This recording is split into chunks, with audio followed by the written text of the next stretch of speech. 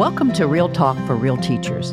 I'm Dr. Becky Bailey, the creator of Conscious Discipline, an expert in child development and education, and a lifelong teacher and learner. For those listening who are not aware of Conscious Discipline, it is a comprehensive self-regulation program that integrates social-emotional learning, culture, and discipline. In general, it provides adults and children with the skills to be disciplined enough to set and achieve goals, conscious enough to know we're off track, and connected enough to others so we are willing to persevere. So, what are real teachers? Many of the real teachers that have joined this podcast are also real parents. Many real teachers work all day with children and go home to spend the rest of their time with their own family and own children. Real teachers who use conscious discipline know two important things. One, it is easier to practice conscious discipline on other people's children than your own.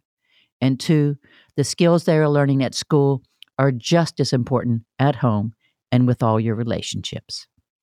Real Talk for Real Teachers is a growing community of loving professionals who seek to love themselves as much as they love others. Today we're talking about parenting. Often conscious discipline is known for teachers, something for teachers, but it's also a parenting program for parents. And one of the people who have made that a reality from the beginning is the person I've invited today, who is Jenny Luther. Now, Jenny started with me 20 years ago. That's when Conscious Discipline started. She was the first master instructor. So it was Jenny and myself talking to anyone who would basically listen, and many who didn't even want to listen. We started back in the day where the arms were folded and people were like, what if this? What if that? And we were able to set and achieve our goals and persevered. Jenny has been a teacher of pre-kindergarten children with exceptional needs for 8 years, a speech pathologist for 10 years. She's the owner of Peaceful Parenting since 1994. That is her parenting business, and she's been doing conscious discipline with that business for a very long time, and she's going to share that with us.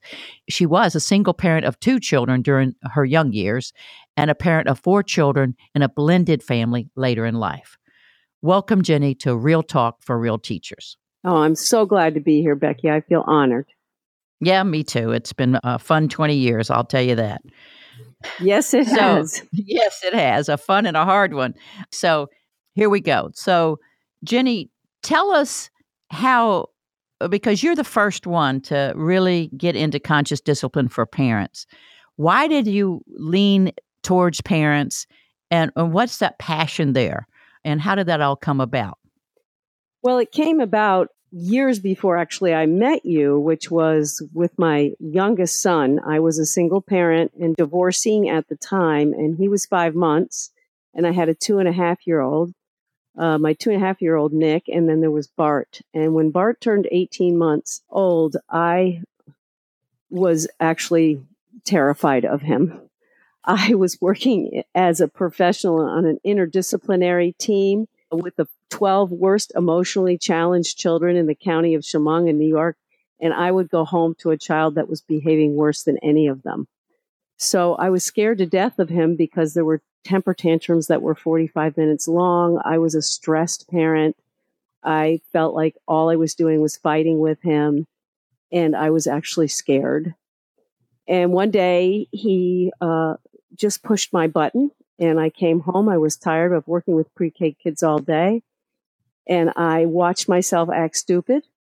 I went into my kitchen and did exactly what my parents did. Pulled out a wooden spoon, put it in front of his face. The spoon. I got the spoon. Put it in his face. I can't even remember what he did, but I remember my actions. And I put it in front of his face and said, if you do that again, I'm going to spank you. And he turns with this grin on his face. He turns around, pulls his pants down, and he goes, come on, spank me, mommy. And at that moment, all the blood rushed from my face down to my feet somewhere. But I had a vision of him turning into a serial killer by the time he was 16. And I was scared to death. It was an epiphany for me. And I realized after pondering for a few seconds that I must have been a frightening scene to him. And I scared him to death. And I realized it really was never about him. It was about me. So then began my journey, and that was in probably 1988. So I started seeking a lot of different approaches, because the traditional approach of the rewards, the punishments, I tried everything. I tried timeout, I tried restraining him, I tried rewards, I tried punishment. None of it worked. So I had to find another way, and I came upon your book, There's Got to Be a Better Way. After beginning my business of peaceful parenting, I discovered that it was really about me. It wasn't about him. So I really worked hard on myself to give a different response to him, because I knew my response had a huge impact in how he responded. Well, that took some reflection, and that took a lot of courage. I think parents listening have come to that point where it's like, oh no, this is really getting out of hand, and I don't have a clue of what to do, especially with these very, very difficult temperament children that just challenge you to death. So when did it all kind of come together for you? You said, okay, I'm going to start these classes and I'm going to do this. Did you start right away, or did you study for yourself? What happened then? No, I really studied for myself. I started doing a lot of introspective kind of self-growth courses.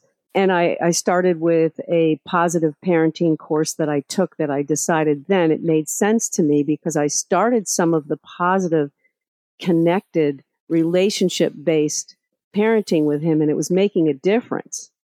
And I did that for a few years until I met you, and especially at a brain workshop. It was you were doing a tour. I think you were taking a sabbatical from UCF. And right. I remember that. Yeah, you had stacks of transparencies and did your first 6-day Brain Smart Start workshop or day training. And that was the piece for me that really, really put it all together for me and said, okay, that was when my brain connected with my heart. And I said, this is the way to do this, because this is the way parents are going to understand. I had a lot of other programs. Parents say, well, where's the proof? Where's the research? This is just theory. You brought the science to it that really solidified it for me. And that's when I was at that workshop. You actually said to me, I'm quitting UCF and I'm going to do an institute. Next year, I'm going to do a conscious discipline. You said, I'm writing the book, which it wasn't totally written yet, but we're having an institute. Do you want to come? So I immediately went home and I registered for the institute that wasn't even really established yet. Yeah, I know. I think we had it in an old comedy club, and we sat and cigarette smoke and right. Yeah, it was a fun time. It was. So now you start peaceful parenting, and you're integrating conscious discipline into what you're teaching. Correct. So, and how's it going with Bart? Can you tell a difference now? Once you got into conscious discipline, can you tell a difference with Bart? Well, I think Bart was my biggest success story. I remember I had that vision of him being a serial killer. Truly, I was scared for his future, and I was scared for my future with him. So I knew I had to do something different.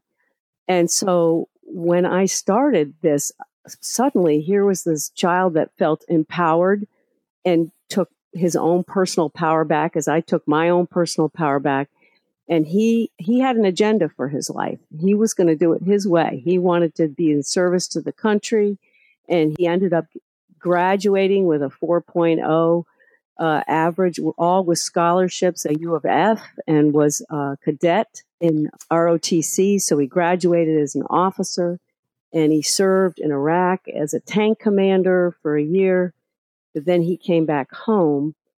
And the irony of it is he was tragically murdered by one of his soldiers when he returned, 5 months after he returned, when he's actually going to try help the soldier who was struggling with his discharge.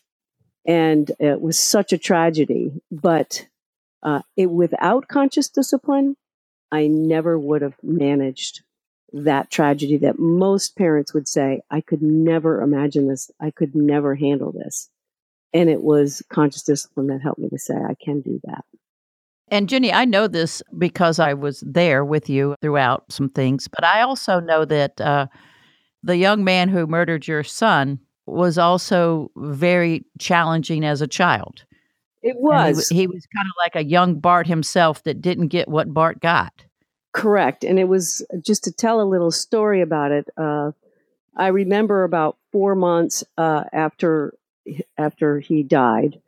I was sitting with my husband after he had recovered from knee surgery, and he was finally cognizant again, not without pain. And he was watching me sit at the couch, and he said, "You know, we haven't had a time to talk a lot about this. You know, who are you angry about? Who are you angry with this whole thing?" Because the circumstances lent itself to lots of questions around how he was murdered. But the bottom line was I was angry with the police. I was angry with the army that had not, thought twice about sending him over to this soldier's house. I was angry with the dispatcher that didn't get Bart off the balcony when he was shot. And I was angry with everybody. I was angry with myself. I was even angry at Bart. I thought, oh, stupid. Why did he do that? Why didn't he pay attention? And yet I stopped, and my husband Jack said to me, "Well, it's interesting that you've named just about everybody but Jody, the person who killed him." And I just pondered for a moment. I was sort of surprised. I was in awe of my own response. And I pondered it for a couple of days, and then I realized that I could not be mad at Jody. He came from an environment that was homeless as a child, fatherless, a depressed mother. He struggled all his life in high school, but made it through. And then 9/11 came, and he chose to go into service to deal with his anger. And so he was always quoted by his captain as not being really the right kind of person in service. But I remember thinking that this little Jody as a child had every potential to be the Bart, the Shift, and he never had the skills. And how could I be mad at him? Because he was exactly the person I feared Bart would become. And so with all this, I mean, I know all along you're doing parenting, but it seems that your passion to help other parents has certainly deepened and helped many. So with all this going on, how did you continue doing your peaceful parenting? Now, how do you set that up? How do you run those classes? Do you have them once a week, twice a week? I mean, how do you do this? I used to have classes on a weekly basis, but that's just not feasible for parents anymore. So I do once a month, hour and a half empowering parent groups much of the time. And they're usually requested by early childhood centers or schools. So they hold the venue for having these monthly meetings, and they're actually run by parents. And I find that to be the most powerful because those parents are sharing their inspiration about learning about conscious discipline with other parents. And so it's kind of informal. Sometimes it's formal. Sometimes I do workshops for parents, and they come, and it'll be a 2-hour in a school where the PTA is involved or something like that. They have some sort of funding source, or they charge the parents to come. But the essence is they come, and they like it best when they get little bits of information. They can't handle a lot because they're coming at the end of the day. They can handle little skills at a time, not big skills at a time, and little bits about themselves and their self-growth, because that's the most important part, is the self-growth. So now when you first started, I mean, you kind of discovered the empowered parenting, right? When you first started back in the day, you had the classes. So let's do from the beginning. So when you first had your classes, how did that go? And then we'll move up and talk more about these empowered parenting groups that are so powerful. Yeah, so I would start with classes with schools, with the support of a school. And I started with Easy to Love, Difficult to Discipline, because that's the parenting book that speaks so loudly to parents. Because there are so many stories in that book that parents can relate to. And so I started with that format, doing formal workshops, interactive activities for 2 hours a night for 6 to 7 weeks. And back in the day, 15 years ago, people had the time to do that, but they don't have the time to do that. So that's how I started. And then from there, sometimes parents would want me to come in their homes, or they would want me to observe their child at school. And then I could support the teachers at school who weren't doing conscious discipline, but I would sort of manage to give them some conscious discipline skills or techniques, or some ideas that they didn't know were conscious discipline, but very helpful. Yeah. So you had these classes at first, and they spread. I mean, you were. Right. Mm-hmm. I mean, you're quite the guru. I mean, I watch these parents. I've seen you in interacting and how much they appreciate and admire what you've done for them. So you did these groups and things kind of spread all over. And then you had kind of a following, so to speak. Would you agree to that? Right. And I remember one parent I had, he followed me for 8 years. He came to every single class I did. And I used to give certificates. And at one point I said, you've got enough certificates to wallpaper your bathroom, for goodness sake. And, I would say and used to think, as I would come to you as well, Becky, why do you keep coming back? You've heard this once, but it is such a transformational process that you only hear what you're ready to hear in a moment. Right. And so the depth of this never ends. It's a journey, not a destination.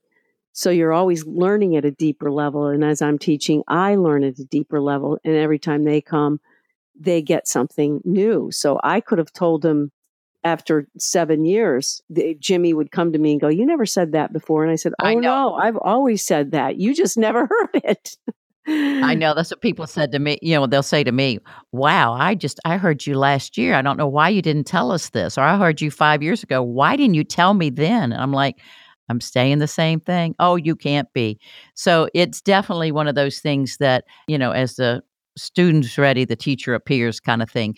So now you've got all these parents that are at different levels and different places in their journey. And so now tell us about these empowered parent groups, because now you're sharing power and people are really chewing on this and sharing information and teaching one another with your guidance. Is that what's happening? Yes, that's very much what's happening. So this is your pay it forward concept that transforms in early childhood centers, in families. So I discovered that, some people would come to the classes and then they'd say, but we want more. And so I started the empowered parent groups to go deeper with parents that had already taken the classes. And invariably new people would show up because the parent tells a friend who tells a friend, and then the friends come and they all come together. And so that's how they empower each other. And so I decided that the first time I ran the group, second time the school sort of monitored it, but then none of that was working. So what I did was I employed some parents. I didn't employ them. I just asked them, would they take the real passionate ones that were really working it and following everything I was doing, say, would you be willing to run this group? And I'll just show up. You run the group. You decide the topics. You decide. It all ends up being conscious discipline anyway. They can pick any topic they want. And I guide them with the topics. And so that evolved into, some of the centers that I've been doing this in for a while, wanting it every year. And they'll do it for anywhere from 7 months to 10 months, depending on the availability of the venue. So, and what the parent really wants to do. But the parent is the one that does all the talking, all the advertising, the emailing. They're the ones that talk the talk. They talk it and talk it up. So it works much better that way. Oh, that is so exciting. So now, do you remember any specific parent or a specific story about in this meeting, an aha or a struggle you see the parents having? Can you kind of pop off the top of your head some of the top 3 struggles, or give us something specific here? Well, typically parents, I get several questions that are pretty common. One is, have I ruined my child? Is it fixable? And once they understand about the brain and once they understand all of that the plasticity and all of that, they understand that they can change it anytime they want to, and that you can't ruin a child. So that's one thing. But another is the power struggles. I think that's probably the number one question I get is, how can I get my child to go to sleep, get up in the morning, get dressed, get out the door, those very typical things. It's around transitions and routines. And just a simple story, which is so common, is to start with the visual routines with them. I can't tell you how many people come to me and they're like, I cannot believe how my morning routine has changed.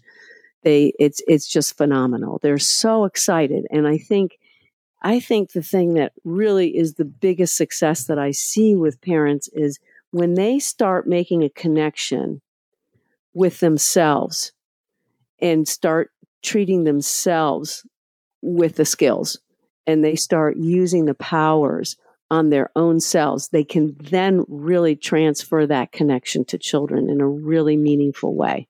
Instead of trying to just do the skill, is to really work on themselves.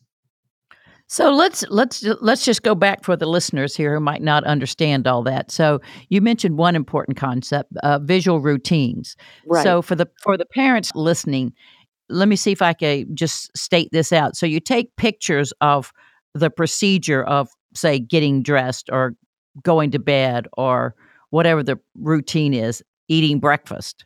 Correct. And then you just put them into a little book, someplace they can see them, and let the children, it'd be like our to-do list or a checklist. Exactly. So it's a visual checklist for them, so they can go to a reference and say, okay, here's what I'm doing now. Here's what I'm doing next. Have I got it? That's exactly right. Sometimes it can be a book, or it can just be as simple as on a file folder where they have simple pictures, which you can get so easily now on the internet. It's just so simple to get those and download them, and whatever the routine is, and having them take ownership by having choice with it and what they're going to do within the boundaries. They feel so empowered, and it helps to organize them and build their predictability. So Yes. It's the predictability that most children don't have, that most parents don't realize. So, right. Yeah. And so once they start those, and they start giving opportunities to give choices rather than to get into power struggles, and understand that they can't make a child do anything, that they have opportunity to provide choice within the boundaries, they start to get it. And it's just the little successes. It doesn't take much. Even with the connection, when they start the rituals, they start an I love you ritual, which is a very intimate or intimacy ritual of love with children that's short and simple and sweet, can make a huge difference. Coming home from work and doing a ritual before you get started into that routine at night is so valuable to a child. And they notice a huge difference in their willingness and their cooperation for the evening routine. Yeah, and so with those rituals, we're talking about turning face to face, and it could be as simple as, let's just make a fun little handshake, or it could be, I'm going to kiss your nose. I'm going to catch and kiss that nose. I mean, so they're simple little moments that you connect with them. But also you talked about the powers of conscious discipline, and those are sometimes overlooked. So for those who are listening, we have 7 powers and we have 7 skills in conscious discipline, and the powers are for the adults. For an example, one of them would be, no one can make you angry without your permission. In other words, they trigger our anger, but they're not making us angry. They stepped in a landmine we've been carrying around for a long time, or we were just hungry and tired that day, just like the children, and they did something we didn't like. So once we learn to take back our power, like you said, then we can give it to children. So how do you go about sharing these powers to the parents? Do you talk about them? What's your process there? I say what the power is first. That's the most important piece to me, because again, it starts with us. In that moment, I had that wooden spoon in front of Bart's face. I can imagine the impact that my response was having on him. So I completely lost it. And I know that if I change that response, which is my response, it's me, it's not him, that can have a huge positive impact on him. So that starts with that first one, which is your composure. And so I talk about a story. I'll tell a story about that, about how I was either out of control, or a story of someone who was out of control, and just using that skill of calming down and being able to see it a little differently, because it's the power of perception, is to see this kind of as a call for help instead of this child's driving me crazy. It's my upset state. And then I have them reflect a little on, what are your stories? What story taught you to feel triggered? So if a child's trigger is whining, for instance, which is my trigger, the child whines, that would be my trigger. I recognize that I'm feeling upset about that because when I was a child and I whined, I was abandoned. I was told to go outside if I was going to act like that. And so when my child whined, I said, I'm not going to listen to you. I am not going to listen to you. Not until you change what you do. And that same response was coming up. So isn't it interesting how we do it in different ways? How when you whined, your parents sent you away. And when your child then whined, you didn't sit them away, but I'm not going to talk to you. I mean, another form of, I'm not listening, I don't see, I don't hear you. The form changed, but the abandonment was still present. Exactly. So, and that reminds me of that funny story. You want me to tell? Okay, yeah, I want you to tell. Yeah, it would be nice to hear a funny story after we had that reflection moment. Yeah, so a perfect example of this was when I was a single parent, and I did singly parent regardless of my ex being involved. There was no support there financially or in any other way. So I was going to 12 preschoolers who were severely emotionally challenged all day long in a psychiatric center, and then coming home to 2 preschoolers. And so, you have those days where you don't have it, my conscious discipline or whatever just goes out the window. Out the window. It's tabled for tonight, and I'm giving myself full permission to do that. So I wasn't at the time very conscious, really, truthfully, but I remember coming home and I went to the store to get milk. And of course, I forgot to get the milk. I got everything else. So there's a sign of stress right there. So I was very frustrated walking through the door. And here's Bart, who was the most precocious child, very gifted. He had the language of a 4-year-old when he was just 2. So, we get home and he starts, mommy, mommy, mommy, mommy. And Nick is mommy, mommy, mommy. I want this, mommy. I want that, and I just kind of snapped. And I just decided this was an abandonment moment. I couldn't take one more moment. I was too stressed. I was not calm. And I just said, that's it. I'm done being your mom. I am not your mom anymore. From now on, I'm George.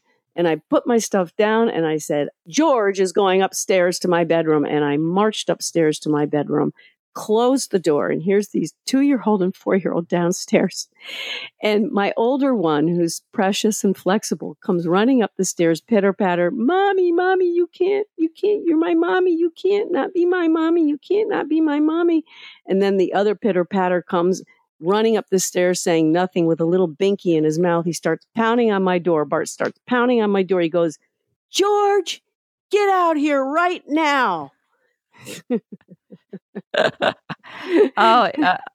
Out of the mouths of babes. I mean, isn't it great? It was perfect. And of course, I couldn't stop laughing. It just took me right out of my stress state, and I came out, and it was such an eye opener for me. But truly, I just didn't have the skills. I did the best that I could. And I think that's one thing I want parents to know, is that you're never going to do this perfectly. You're going to continue to get triggered. They're going to trigger you more than they trigger anybody else because you're the parent. They come to you to get soothed, and you're the one, no matter what they do, that you're going to love unconditionally. You're going to love them. So they come to you, and you're just never going to do it perfect. So it's a constant oopsing experience. Yes, it is. And that brings up something. So, have you seen in your experience with your own children and all the parents that you've helped that even little changes make a big difference. I mean, Huge. it's like, you look at conscious discipline and it's kind of a big elephant and, there's 7 skills and 7 powers and there's all these rituals and about connecting and all this, but it doesn't take that whole book to make a huge difference, does it? It really doesn't. And I say, when I first started, the first thing I did was I said, okay, I've got to keep it simple, which means it's got to be something that I think I can do. And I've got to be persistent about it. So keep it simple and keep practice till I got it. So the thing that felt simple to me, because I was in power struggles all the time, Bart and I were just in this huge power struggle all the time because we're a lot alike. And so I knew I had to work on choices. So the first thing I did was work on choices for myself. So a lot of my inner speech was, I should, I have to, I've got to, this has to get done, I should, which all that message behind that was that I'm not in control of myself. I don't have the power. The rest of the world controls me and I'm not enough in this moment. So I changed that to, I could be doing this, but I'm choosing not to. I could be doing that, but I'm choosing not to. I could choose to do that, but I'm not. And that was very, very helpful because should was my mother's middle name. And yeah, I mean, that is something powerful for all of us. If we change our shoulds to our coulds, we give ourselves choice. And if we give ourselves choice, there's a good chance we're truly going to give our children choices too. It just makes it so much easier to actually implement it with children once you do it with yourself. That's what I've found the most powerful with conscious discipline is working on myself. And I still have moments. Some skills are easier than other skills. I say go with one that feels easy with you and practice it so you can experience the success, and which will inspire you to keep wanting more. Because little successes are huge. I mean, you give a choice of the red cup or the blue cup, or maybe juice or milk at dinner time, and your child chooses juice. Well, think of the comparison when you got the power struggle the night before where the juice went all over the floor and they threw the cup across the room. And for 20 minutes, you're screaming and shouting, and that's it, no dinner. And now if you're not going to eat your dinner, you're going to have it for breakfast. And the whole thing that goes on that's avoided by just giving a simple choice that they were able to make. And, as you move into this a deeper level of conscious discipline, I think you've alluded to this over and over again. Whatever that behavior, the child that you have the hardest time with is a gift for you to understand your own wounds. It's a place where your parents didn't know what to do with you at that point, and their parents didn't know what to do with them.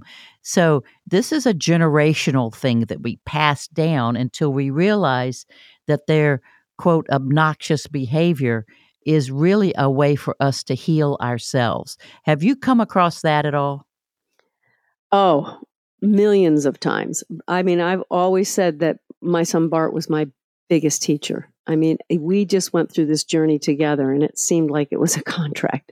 Every time, I had issues with assertiveness, he would bring up boundary issues with me. So there's so many times that when he gets into his behavior, it's a reflection exactly what's going on for me. So I can heal the wound of I've got a story around this one, which is kind of funny too. So I'd love to hear it. Love to hear it. We all would. Well, so when Bart was 16 and that was when it really actually started. So when he was 16, that was when you and I were sort of first starting. It was the first couple of years. And so I was practicing on teenagers, which was a little bit different. But I realized that Bart was one of these, he pushed my buttons with boundaries all the time. And I remember he had come home from being in Portugal for a year and he had a job, but he didn't have his license yet. And so I was going to go to work out at a class in the morning. And the night before he said, "Mom, can you take me to work?" And I said, "I'm happy to take you to work if you're ready by 9:30. I know you don't have to be there till 10, but if you're ready by 9:30, because my class starts at 10. And he said, "Okay." So the next morning I got up and my issue was assertiveness for sure. And so I get up and I'm ready to go and it's 25 after 9 and he comes strolling out in his whitey tighties into the kitchen, opening and yawning his mouth, looking for something to eat. And I said, "Bart, you remember, I said, I'm not going to give you a ride unless you're ready by 9:30. He says, I know, I got it handled. Well, of course, he wasn't going to get it handled. So immediately I go into my anxious, angry state.